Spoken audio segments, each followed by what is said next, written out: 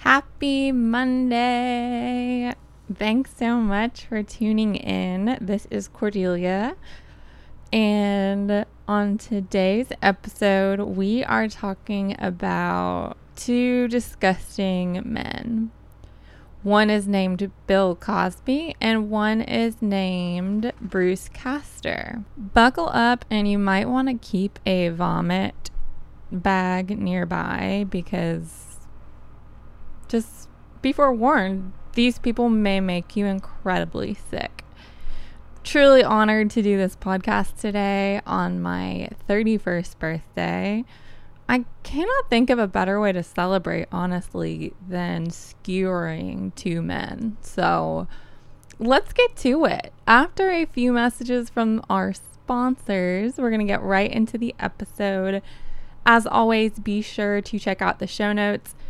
In today's show notes, I have linked every Bill Cosby court opinion because, by the way, all this information that I'm giving you today, I'm not getting it from the media. I'm not getting it from TV shows, from whatever. I spent hours reading all of the various court opinions, and I've linked them in the show notes, and you are free to read them yourself. If you like my content, follow me on Instagram at Codependent Recovery. If you haven't already, please leave a review for my podcast. I would so appreciate it. Unless you're Bill Cosby listening to the episode today, you know what? Go ahead and 1-star me, Bill. Go for it. Now listen up for a few words from our sponsor. Bye.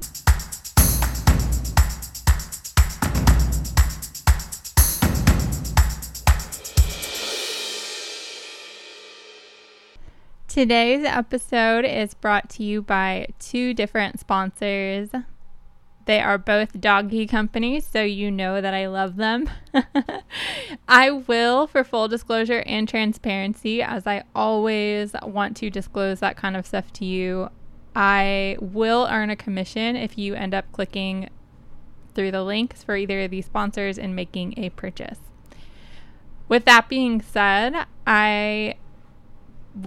prior to getting in Instagram and getting any kind of partnership with these sponsors, as well as getting my podcast, with my own money, I bought these products on my own, out of my pocket, and I can honestly say that I like these products a lot. I stand behind these products, and that's the only reason that I'm comfortable partnering with them. So first sponsor is Iron Doggy. If you follow me on Instagram, that's who I always show, like, the leash in my Instagram that I use on my two dogs. So I love their hands-free leashes. You can use them for walking or running, and they're awesome for taking your dogs around. Even if you just have one dog, they have that option, but they have awesome options for two dogs as well. I have linked in the show notes the leashes that I use for my dogs, as well as provided a general link. And if you use the code HEAL10, you get an additional 10% off. The other sponsor for today's episode is Embark. Again, this is another company that I paid for out of pocket, did the dog DNA testing kits on my dogs. And I thought it was such a cool process, and I was really excited for this opportunity now to partner with them. So the results came back. Mine only took about 2 weeks, but they generally come back in 2 to 4 weeks. They test over 350 breeds of dogs. They're the most accurate dog DNA test on the market, and they're the only canine DNA relative finder. They analyze over 200,000 genetic markers, and I've put the links for those kits in the show notes. If you use the SPRING50 code on the link that I provided to the Breed and Health Kit, that will get you $50 off. I loved finding out my dog's breeds. I thought that was so cool. So I hope you enjoy those and check out the show notes. As mentioned, I will get a commission if you click on the affiliate link and purchase through there.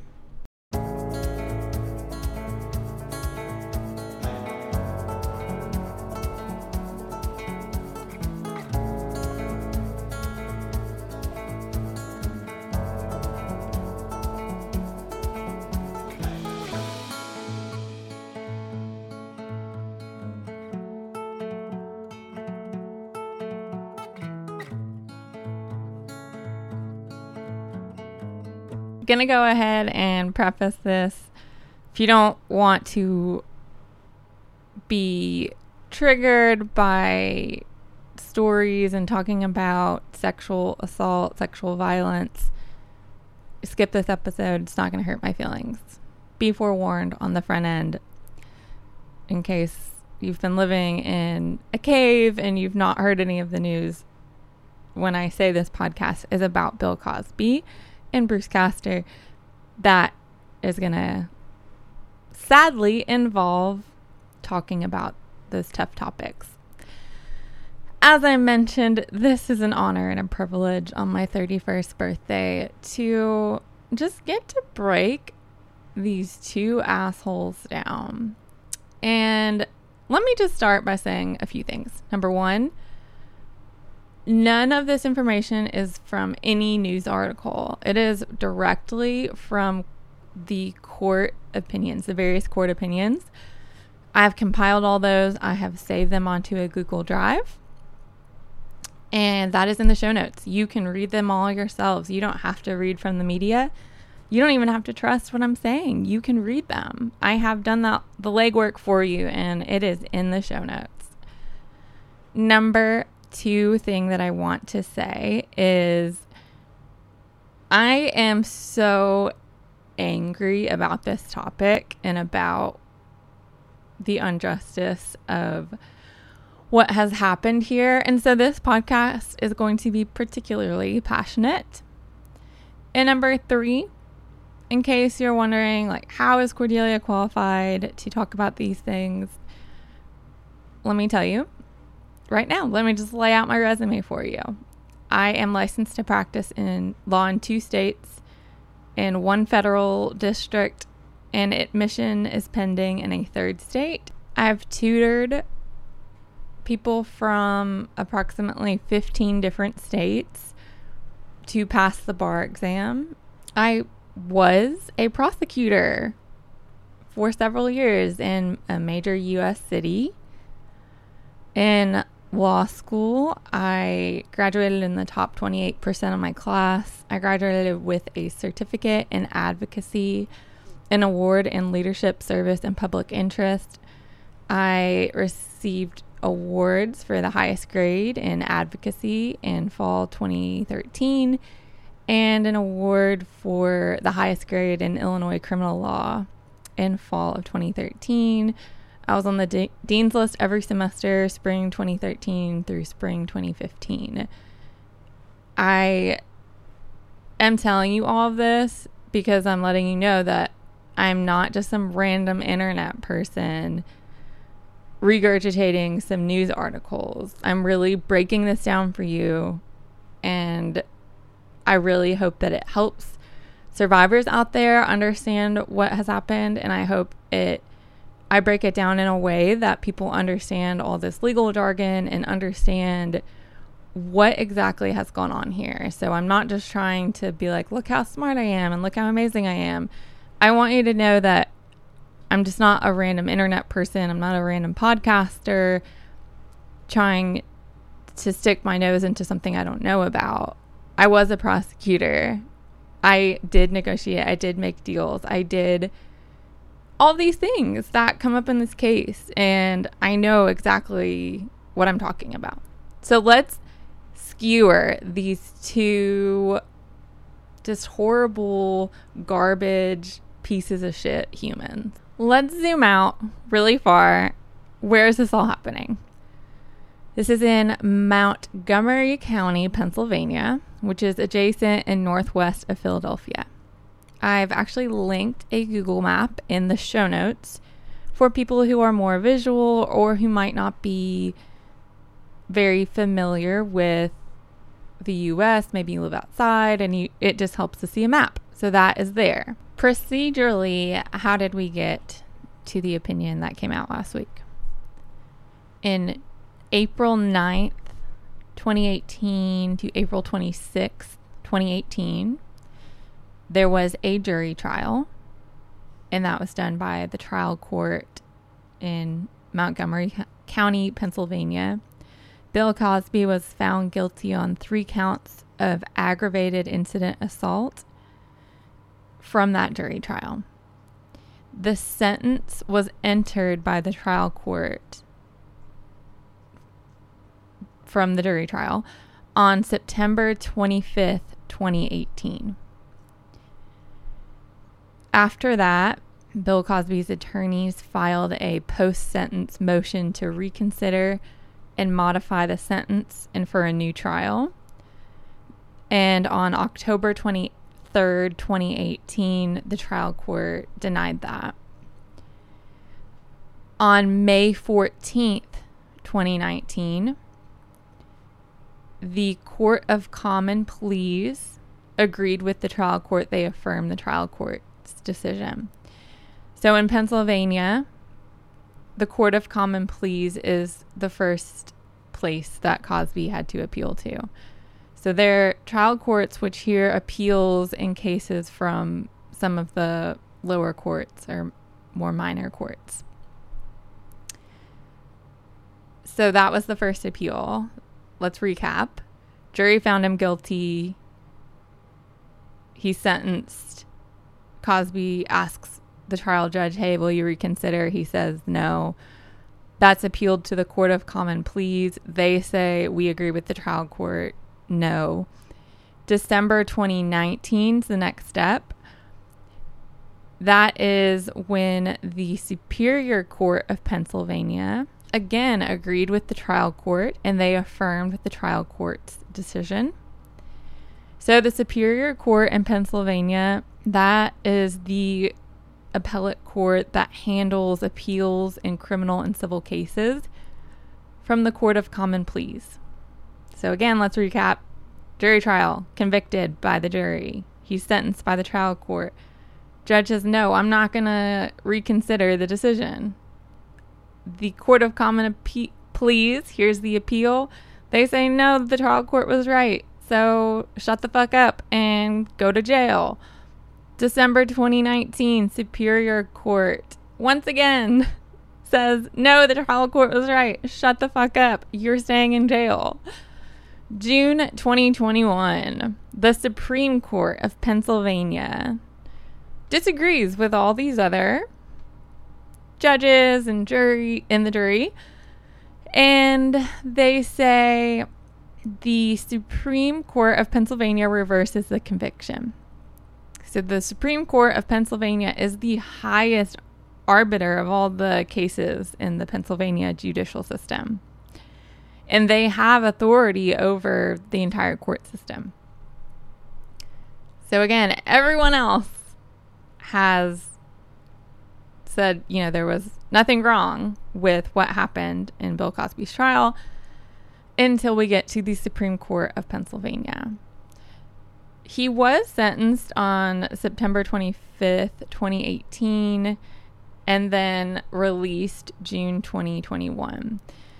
Now, his sentence was to undergo imprisonment for not less than 3 years, nor more than 10 years. So, he got out a few months early from the 3-year imprisonment. And now I want to break down exactly what happened in this case. Who are all the players? How did the Supreme Court of Pennsylvania reach this ridiculous decision?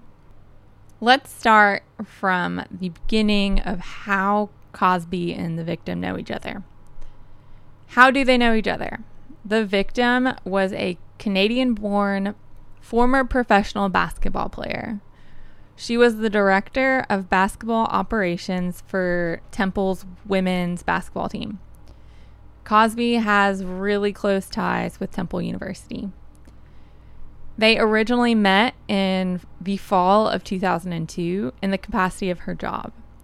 She was introduced to him at a basketball game, and then she also accompanied several others in giving him a tour of Temple's newly renovated facilities at the time.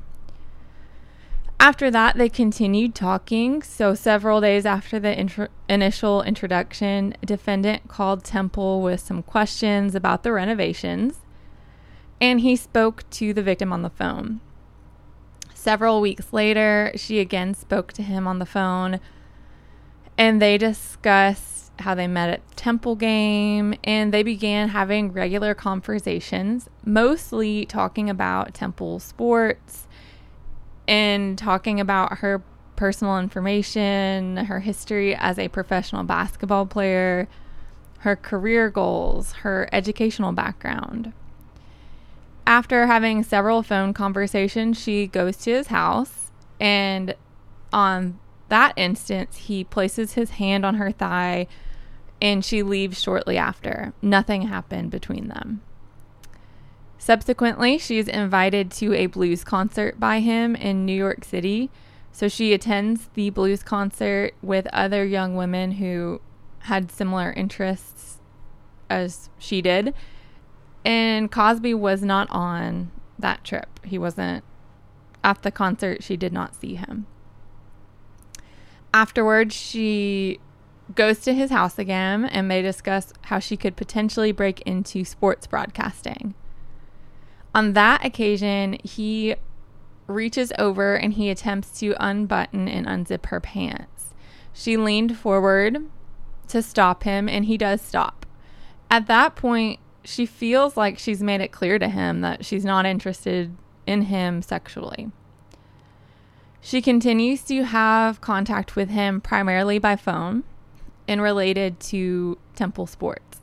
He's also in touch with her family at this point, and he gets like backstage passes for her family in Ontario, and her mom and her sister attend one of his performances, and he gets them these backstage passes, and they meet him after his performance. In late 2003, he invites her to Foxwood Casino in Connecticut. She goes. He invites her to his room, and they discuss usual topics, Temple, sports, broadcasting. He did not make any advances, and she leaves. She goes back to her room. She viewed him as a mentor and a friend. I'm quoting her actual testimony. She said, he was well respected at Temple as a trustee and alumni. She was grateful for the help that he tried to give her in her career. She continued her friendship with him despite what she felt were 2 sexual advances. She was a young, fit woman, and she didn't feel physically threatened by him. The incident that is involved in this case happened in January 2004. At that time, she was 30 years old, and he was 66 years old. Again, she was previously a professional basketball player. She's a 30-year-old woman. He gives all kinds of money. He's a huge donor to Temple at the time, and she trusts him, and she appreciates how he's helping her career. And it makes sense that she was not afraid of a 66-year-old man, because why would she have reason to be? When the incident happens, it's January 2004, and he invites her to his house. She had decided to leave her job and return to where she was from, Canada. And she'd been to his house before. Like I said, this isn't the first time at his house. On the night of the incident, she gets there. There's a glass of water and a glass of wine on the table when she gets there. She drinks the water only at first. And this is because she had not eaten a lot. She did not want to drink on an empty stomach. Eventually, Cosby convinces her to taste the wine. She talks about how she's stressed about telling the main coach at Temple that she's leaving and going back to Canada. She gets up to use the bathroom, and when she comes back, the defendant, Cosby, is standing at the table. He had actually gone upstairs himself while she was in the bathroom, and he offered her 3 pills. He extends his hand. He offers her 3 blue pills. He says, "These are your friends. They'll help you take the edge off. She asked him if she should put the pills under her tongue, and he told her just put them down with some water, and she did. After the pills, she sits back down at the kitchen table with Cosby. They resume their conversation, and she shortly thereafter becomes several things start to happen. She starts to have double vision. She tells the defendant, I'm seeing two of you. Her mouth is cottony and she's slurring her words. Cosby says, I think you just need to relax. She didn't know what was happening, but she felt like something was really, really wrong. They stand up from the table. Cosby takes her arm to steady her. Her legs start to feel rubbery, and he walks her through the dining room to a sofa in another room. He places her on the sofa, and he says, relax there. She starts to panic, and she doesn't know what's happening. She feels weak. She's not able to talk. She can't maintain consciousness. She's going in and out of consciousness. And her body goes into like fight or flight, and she's jolted awake when Cosby forcefully penetrates her with his fingers. He puts his fingers inside of her vagina. He positioned himself on the couch, and he penetrated her with his fingers, and he started fondling her breasts. He takes her hand, like he grabs her hand, and he puts it on his penis, and he masturbates himself with his hand. She was unable to stop or to physically stop the assault or to verbally tell him to stop. After the incident, she awakes sometime between 4 and 5 a.m. and her pants are unzipped, her bra is around her neck. She fixes her clothes and she starts to head to the front door. And as she's walking there, Cosby is standing by the doorway.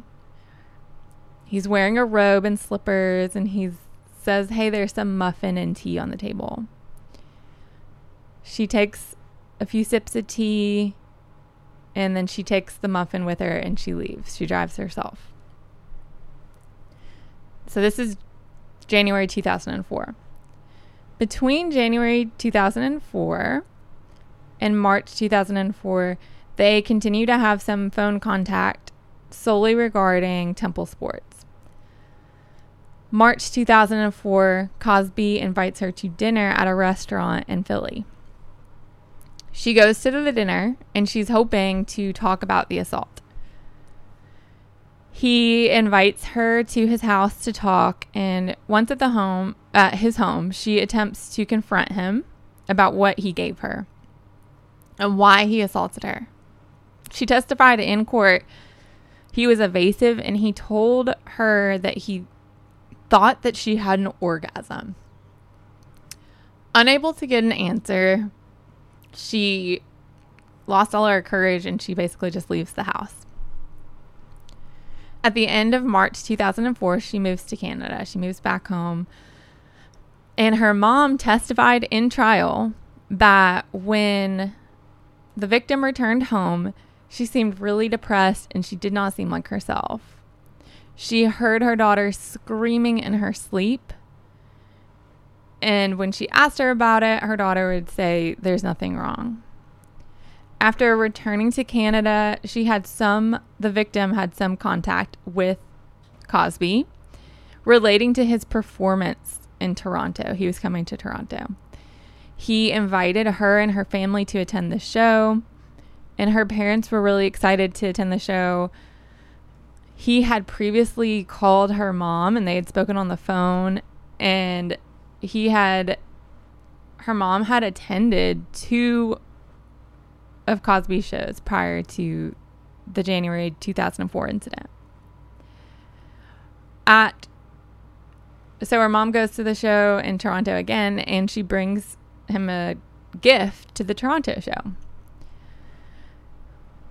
1 year after the assault, January 2005, the victim finally works up the courage to tell her mom what has happened.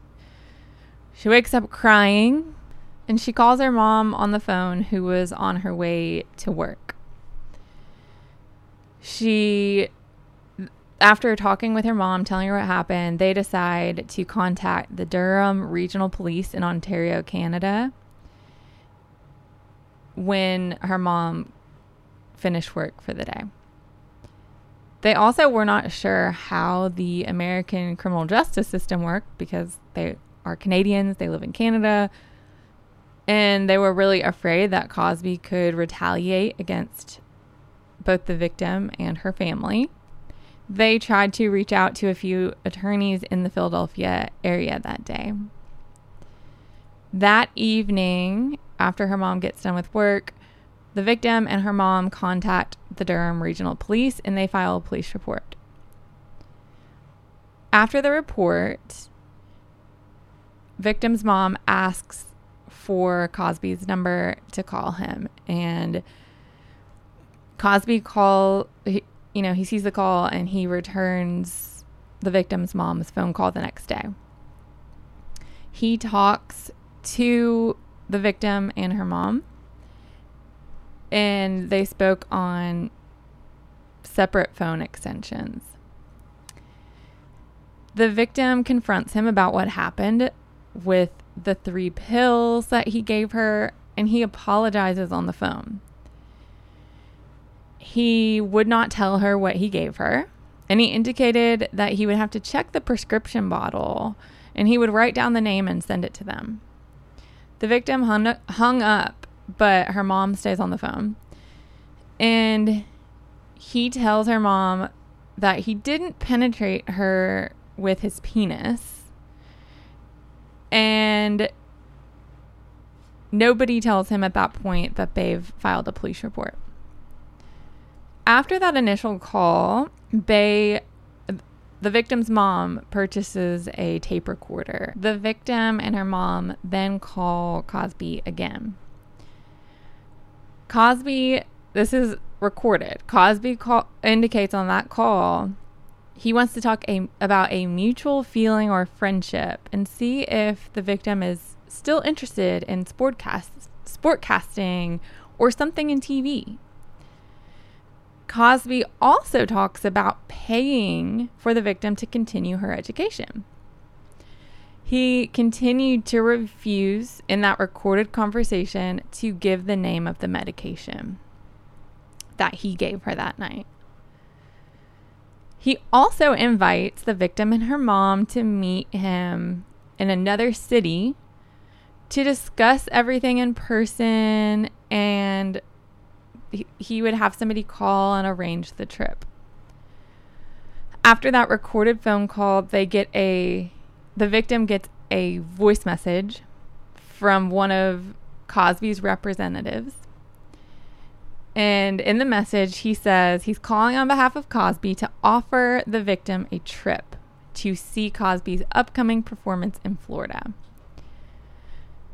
Victim records that call as well, and she returns the call. And during the conversation, Cosby's representative discusses the offer to attend this performance in Miami, and he tries to get their information, so he can book a flight. They refuse to give him that information, and she never calls that representative back. She also gets a message from Cosby's attorney named Marty Singer, and Marty indicates that Cosby wants to set up an educational trust for her. She did not return that call, and both of those phone calls were within days of them filing the police report and contacting Cosby and having those. On January 24th, 2005, the second piece of shit in this episode comes into the equation. The then Montgomery County District Attorney Bruce Castor Jr. He issued a signed press release indicating an investigation had commenced following the January 13th, 2005 report to the authorities in Canada. Let me tell you what law enforcement did to investigate in this case. The police, in this case, they literally took, in the movies, even if you're not from America, when somebody's interrogated, even when they have even when they have attorneys, the police typically will ask them questions. Well, Cosby was not asked questions in that manner.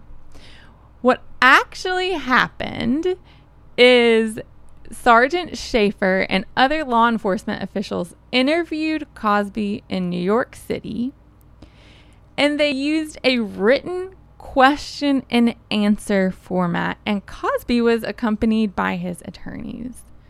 So are you fucking kidding me, first of all? Like, the starting point of this quote-unquote investigation is you hand somebody written questions and a pencil and a pen, and you're like, hey, can you and your attorneys take some time, think this over, fill it out, get back to us.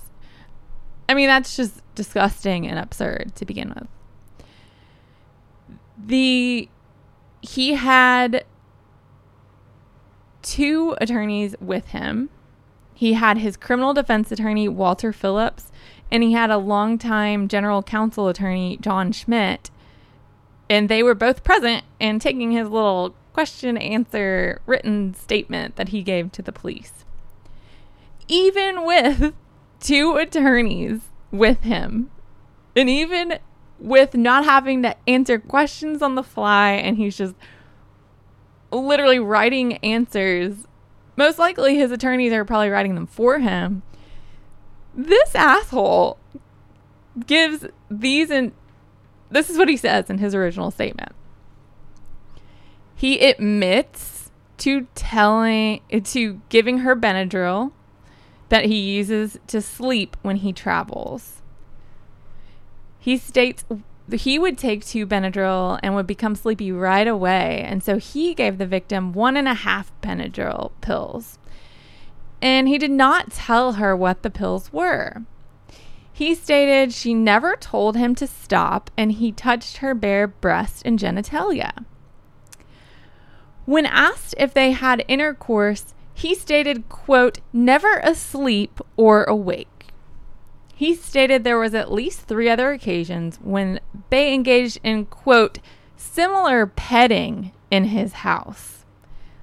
He stated on one occasion he initiated the petting. He stated on her second visit to his home, they were kissing in the hallway, and he lifted her bra to kiss her breast, and she told him to stop.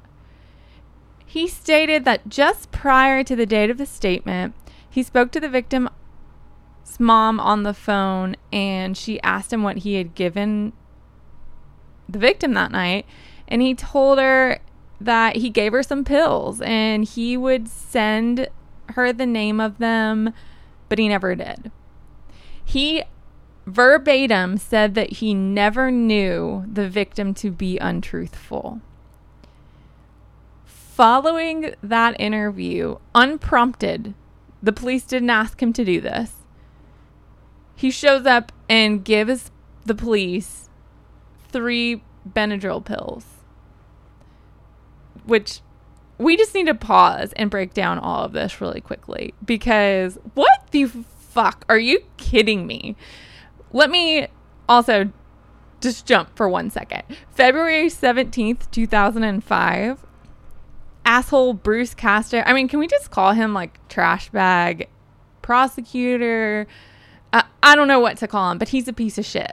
He issued a second signed press release saying he decided not to prosecute Cosby, but the press release cautioned the decision could be reconsidered.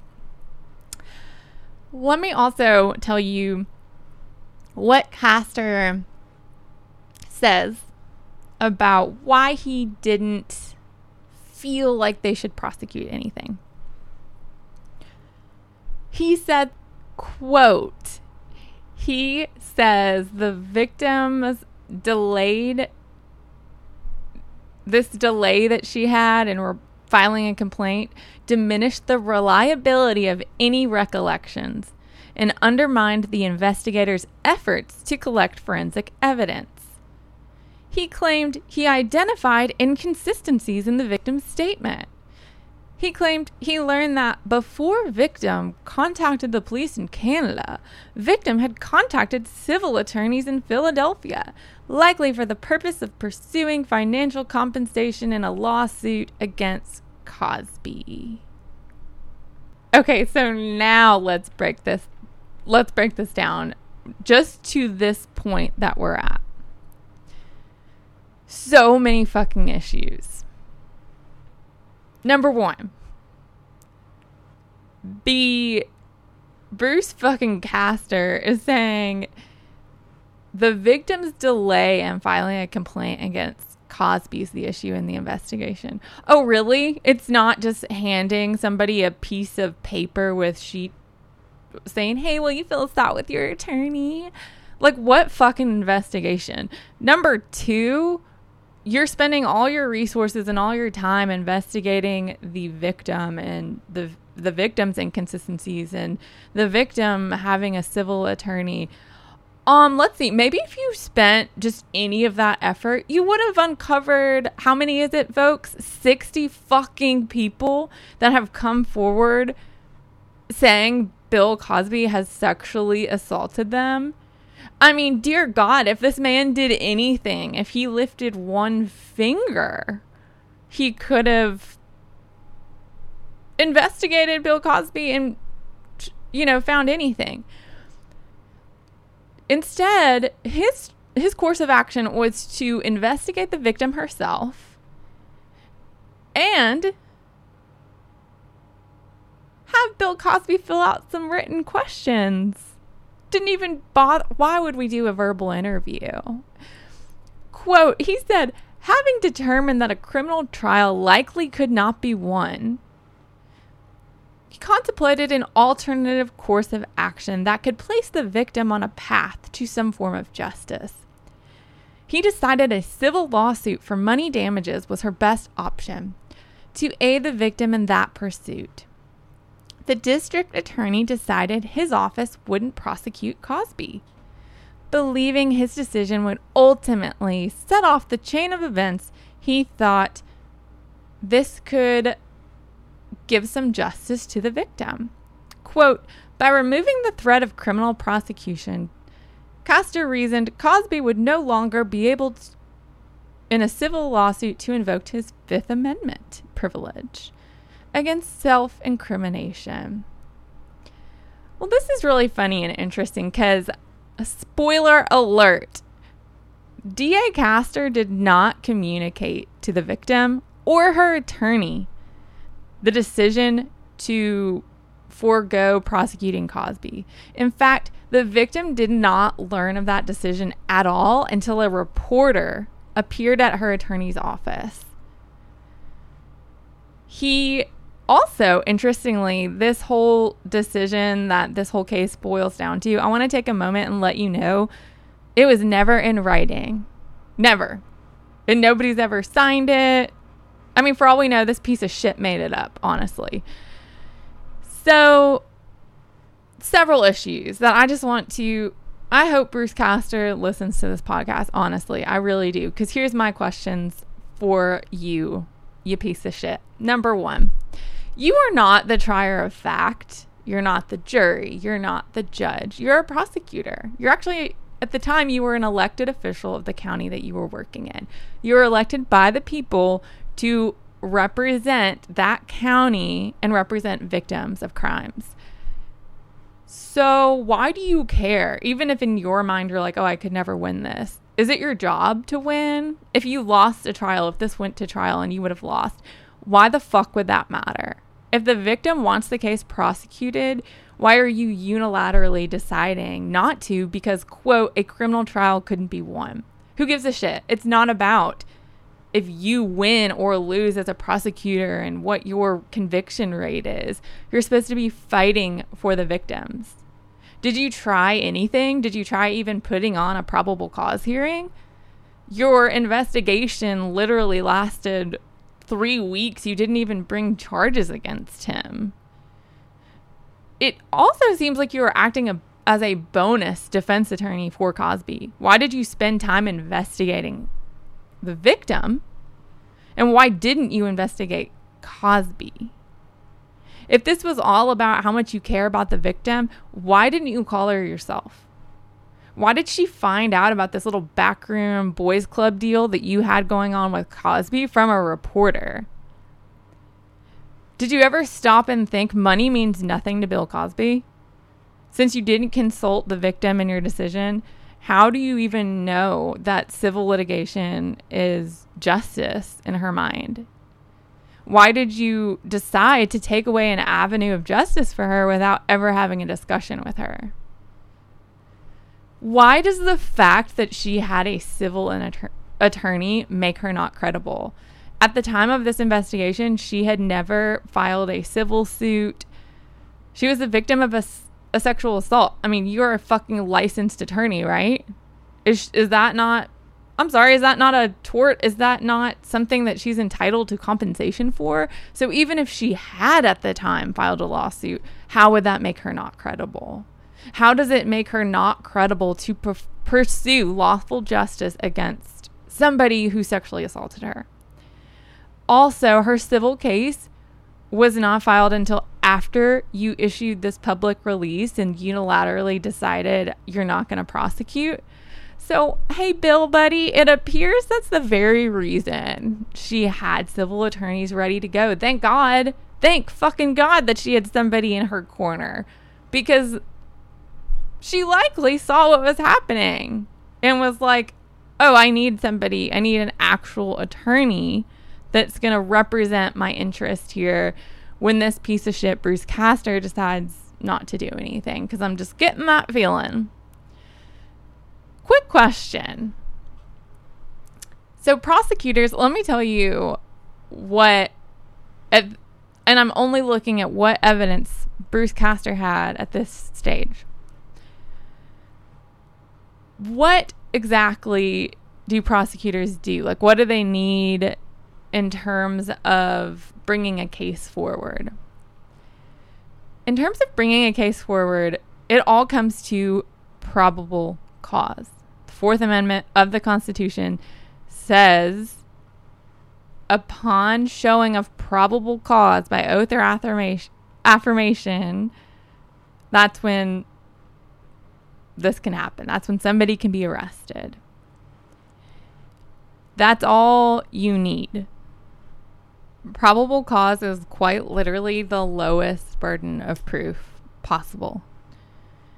The Supreme Court of the United States has said it is the quantum of likelihood that an offense has been committed or is being committed by the person to be arrested.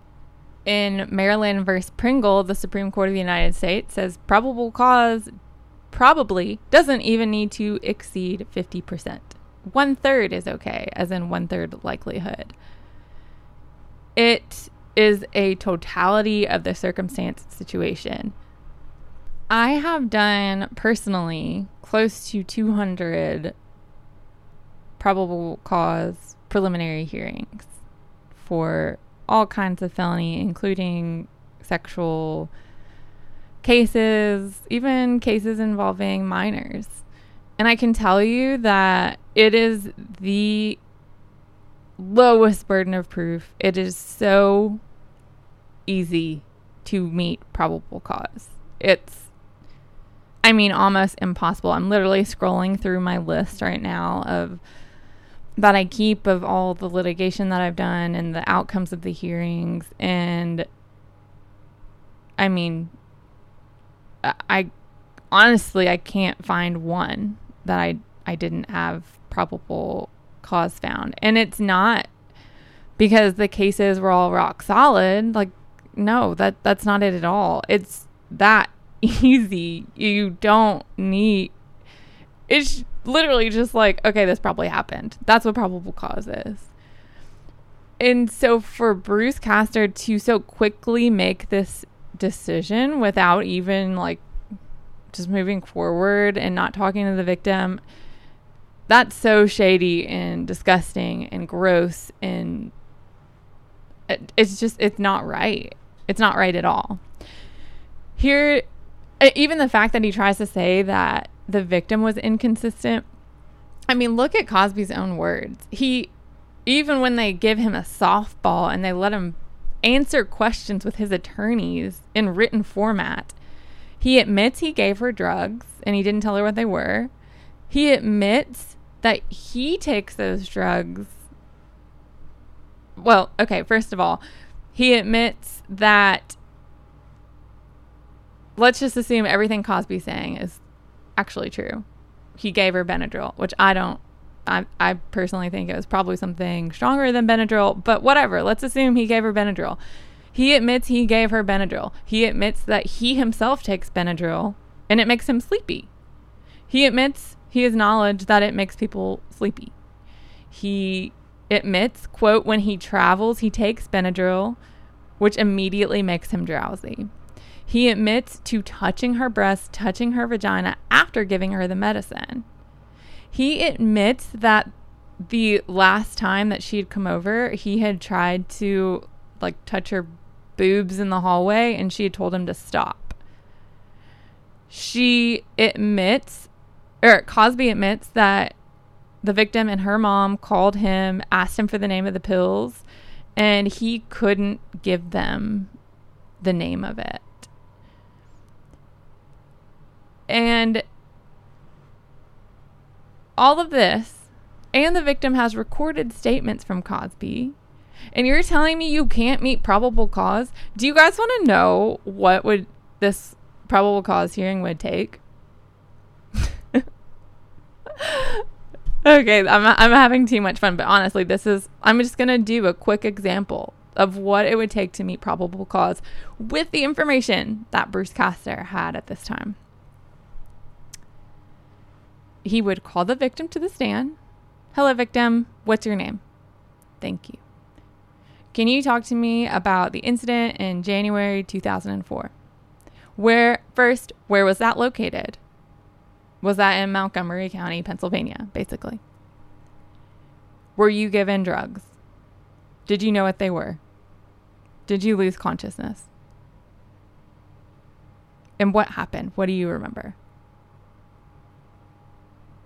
Did you consent to any of it? Okay, judge, that's it. That is literally all. He doesn't even it's not reasonable doubt. So he doesn't need multiple witnesses. He doesn't even need to introduce the statement, although that he could if he wanted to. He could put on Cosby's statement that he gave to the police, but he wouldn't have to do that. It's probable cause. He literally had to ask like 5 fucking questions to this victim, and instead, he's like, oh, sorry, can't do it. I mean, that's just shady. That's so shady, and it's not right. He said that he wouldn't prosecute, and at that point, you know, her only option is a civil suit. And so March 8th, 2015, less than a month after the press release comes out, they file a suit in the United States District Court, which was in the Eastern District of Pennsylvania. I just have so much anger and so much it's appalling, honestly, what went on here. Because I don't know how you can say that the victim was inconsistent at this stage either, because her and Cosby's statements actually line up. Like, he's admitting to giving her pills. He's admitting to giving her pills that would cause her to lose consciousness. He is admitting to prior occasions where he kissed her in the hallway and lifted up her bra and she told him to stop. He's admitting that they've been calling him and asking him to tell him, what pills did you give the victim? And he hasn't been telling the victim or her mom. He admits in his own words, he tells the police in his little written statement that he never knew the victim to be untruthful. And then unprompted, like, are you fucking kidding me? How weird is that? Like, the police don't tell him to bring anything, and he just shows up and he's like, hello, here's some Benadryl. I mean, that's so suspicious. Like, that's so weird. And are you really, like, anybody can go buy Benadryl and bring it in? Like, it's just absurd. And then that press release comes out, and 11 years later is when Castor like starts talking about this stuff. And in February 2016, 11 years after that press release, at a pretrial hearing, Castor testified it was his intention to strip the defendant of his Fifth Amendment rights, to force him to sit for a deposition in a yet-to-be-filed civil suit.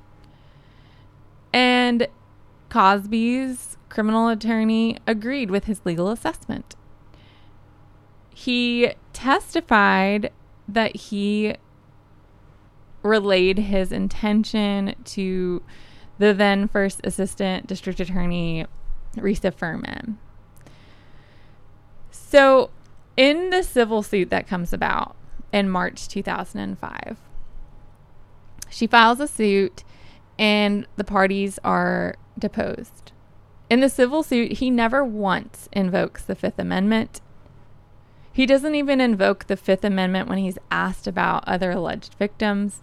And there's no attempt by the defense attorneys in his civil suit to confirm any promises allegedly made by Mr. Castor prior to these depositions, and it's never referenced in any stipulation. In his own testimony, Cosby's own testimony at the depositions, he testified that he developed a romantic interest in the victim right away, but he didn't tell her. He didn't want his wife to know about his relationship with the victim, any relationship, in fact. When asked on direct examination what he meant by romantic interest, he testified romance in terms of steps that will lead to some kind of permission or no permission, or how you go about getting to wherever you're going to wind up. After they first met, he again corroborates her statement. He admits that they talked on the phone. He admits that every time that she came to his home, it was by his invitation. She never initiated any kind of meetups with him, ever. His own words. He testified there were 3 instances of consensual sexual contact with her, including the night he gave her pills. Well, Jesus Christ, thank God we're letting Cosby define consent. On one of the encounters, he testified he tried to suck her breast and she told him, no, stop. This is one of the things, literally, I'm not making this up. This is one of the incidents that he is describing as a consensual encounter. Next, he testified that the pills he gave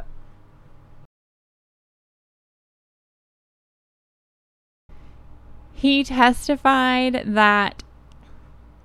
had knowledge of the types of Benadryl and their effects, and he indicated he would take 2 pills himself to help him go to sleep. He said that night in the January 2004, they sat at a table in the kitchen and talked about her position at Temple, which again is exactly what the victim said from the beginning. By his own admission, he testified he gave her 1.5 Benadryl and told her to take it, indicating, I have 3 friends to make you relax. He did not tell her the pills were Benadryl. And he said he gave her the 3 half pills because he takes 2 himself, and she's about his height. He testified that she looked at the pills but didn't ask what they were.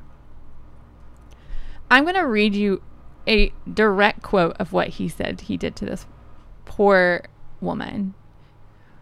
Quote, I lifted her bra up and our skin could touch. We rubbed, we kissed, we stopped. I've moved back to the sofa, coming back in a position. She's on top of me. I place my knee between her legs. She's up, we kiss. I hold her, she hugs. I move her to the position of down. She goes with me, down. I'm behind her. I have my left arm behind her neck. Her neck is there and her head. There's a pillow, which is a pillow that goes on with the decoration of the sofa, not a bedroom pillow. I'm behind her. We are in what would be called a spooning position. My face is right on the back of her head, around her ear. I go inside her pants. She touches me. It's awkward. It's uncomfortable for her. She pulls her hand. I don't know if she got tired or what. She then took her hand and put it on top of my hand to push it in further. I move my fingers. I don't talk. She does not talk, but she makes a sound, which I feel was an orgasm. And she was wet. She was wet when I went in. All these fucking Cosby apologists and people defending him, if you just read his own fucking words, like, the man doesn't know how to describe a consensual experience. And so he's probably never, like, it's appalling to me that he has attorneys and this is the narrative that he comes up with. Because even what he has described is not a consensual experience. Keep in mind, he's corroborating everything that she's said. He says, in his own words, it's awkward. It's uncomfortable for her. She pulls her hand. I don't know if she got tired or what.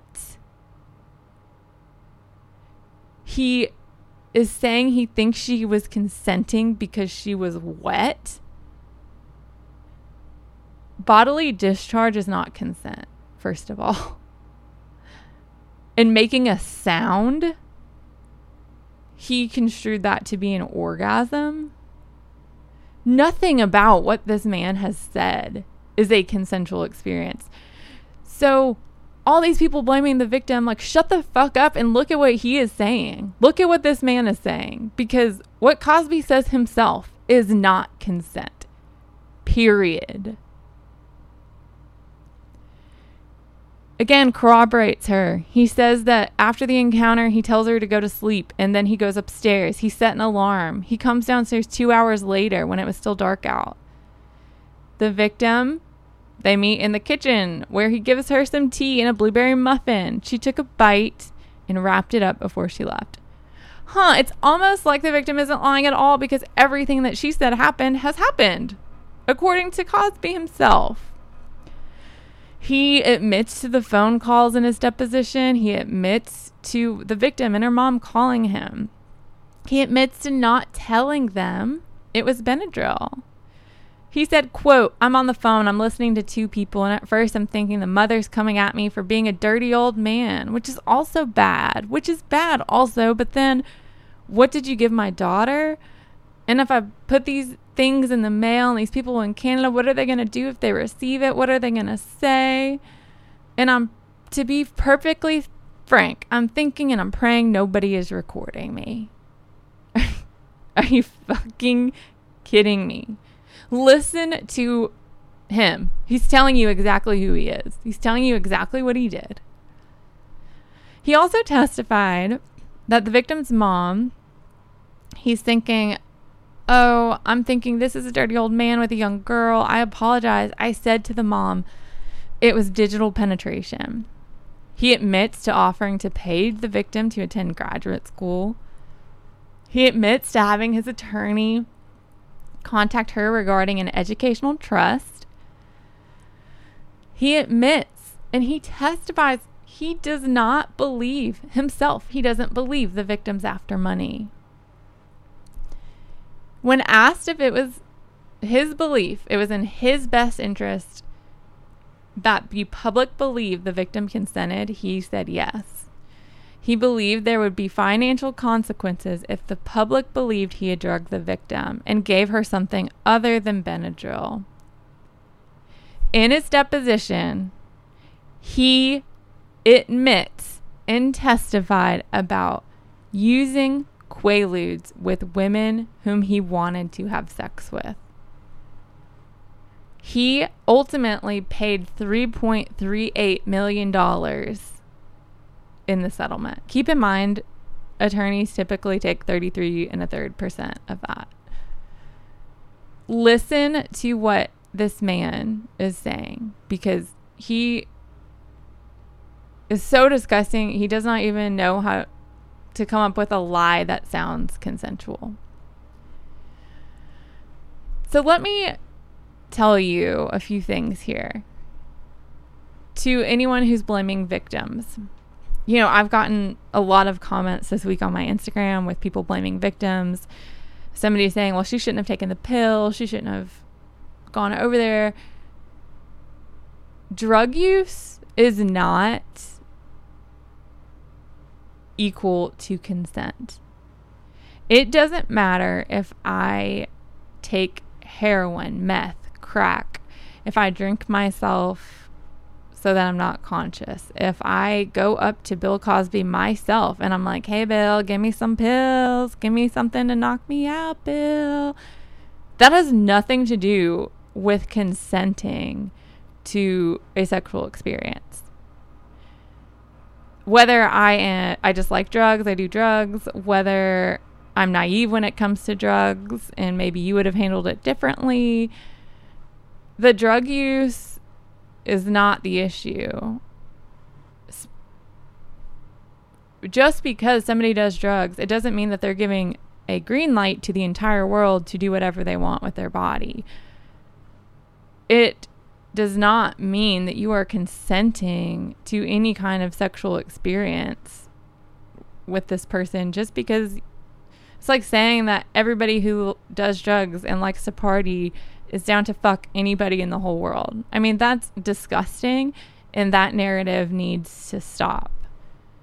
That is not the issue. It doesn't matter if I'm shooting up in my arm and I am on every drug imaginable. The issue is she never consented with Bill Cosby. And even if you are making that argument, it doesn't even make fucking sense, because she'd been over to his house before. She had a relationship with him.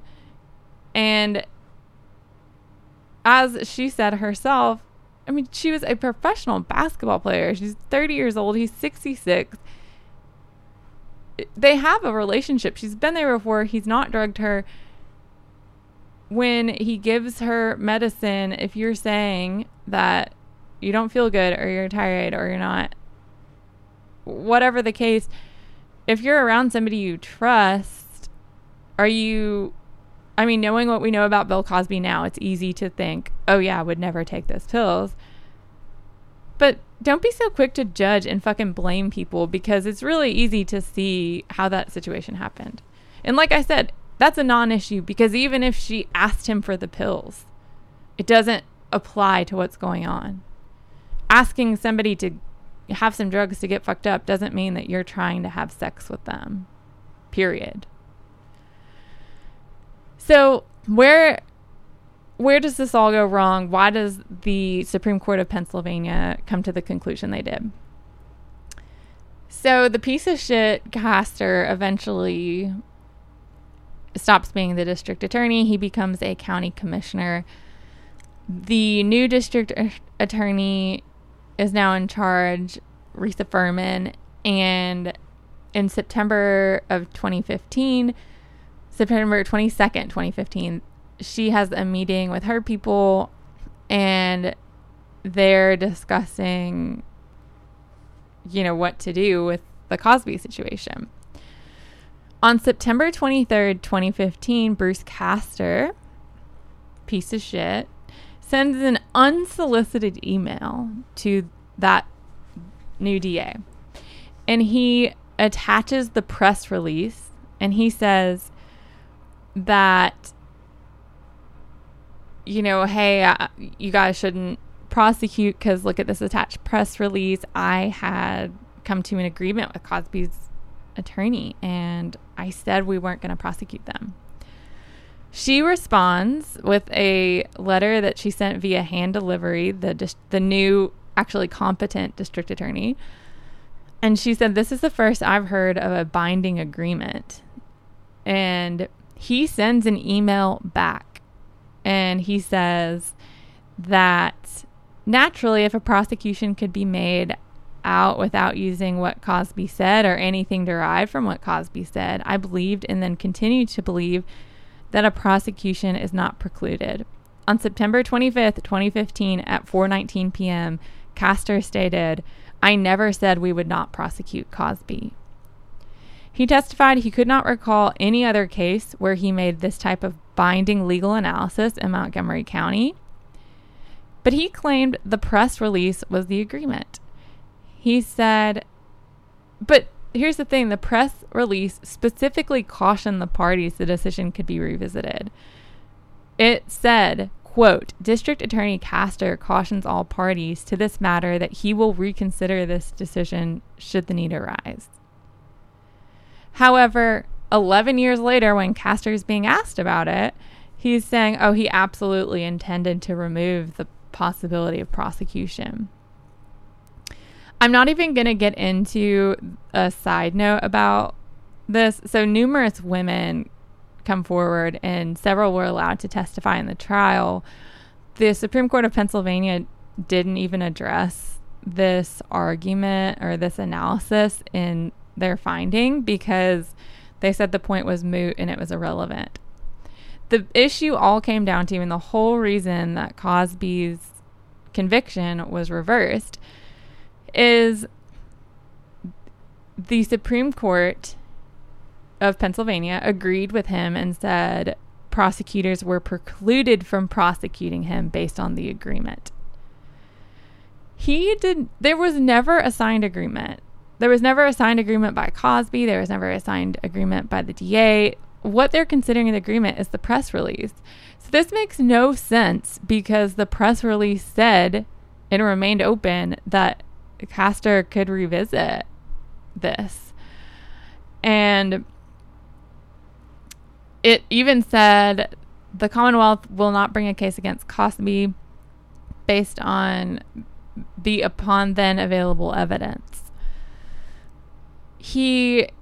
The Supreme Court of Pennsylvania said that Castor testified again, like 11 years later, that it was his intention to preclude prosecution of Cosby.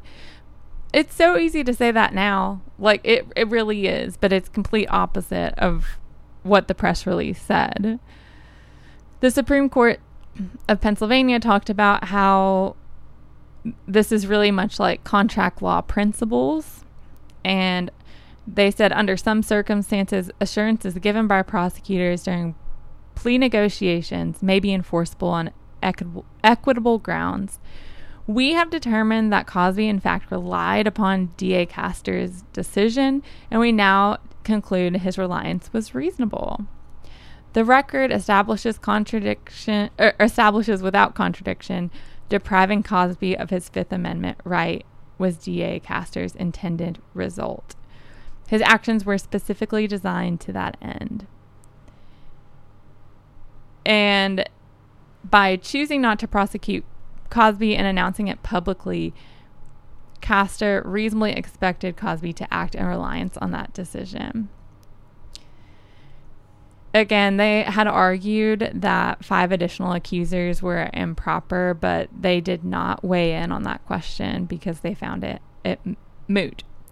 Notably, one of the Supreme Court justices made a dissent. So Justice Saylor disagreed with the majority court's determination and wrote, "I respectfully disagree. The press release issued by the former DA Castor contained an unconditional promise. Rather, I read the operative language. DA Castor declines to authorize the filing of criminal charges in connection with this matter as a conventional public announcement of present exercise of prosecutorial discretion by a temporary occupant of the elected office of the DA. In no way is it binding on his future decision-making process, let alone any of his successors." Trial court's explicit finding that Castor made no promise that the Commonwealth would never prosecute. And the fact is, it's an unwritten promise, and it was rejected by the trial court on credibility grounds. Castor's account of his motivations underlying his uncredited assertion of a promise need not be separately contradiction by record evidence to also fall by the wayside. There's tons of possible explanations why he issued the press release, considering it was a high-profile matter, as well as why he subsequently claimed there was a promise to not prosecute. And from my point of view, the majority opinion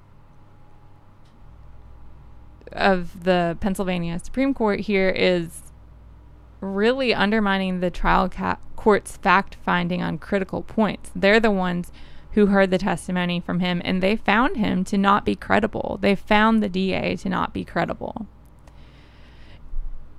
So this is the entire reason that Bill Cosby's conviction was reversed.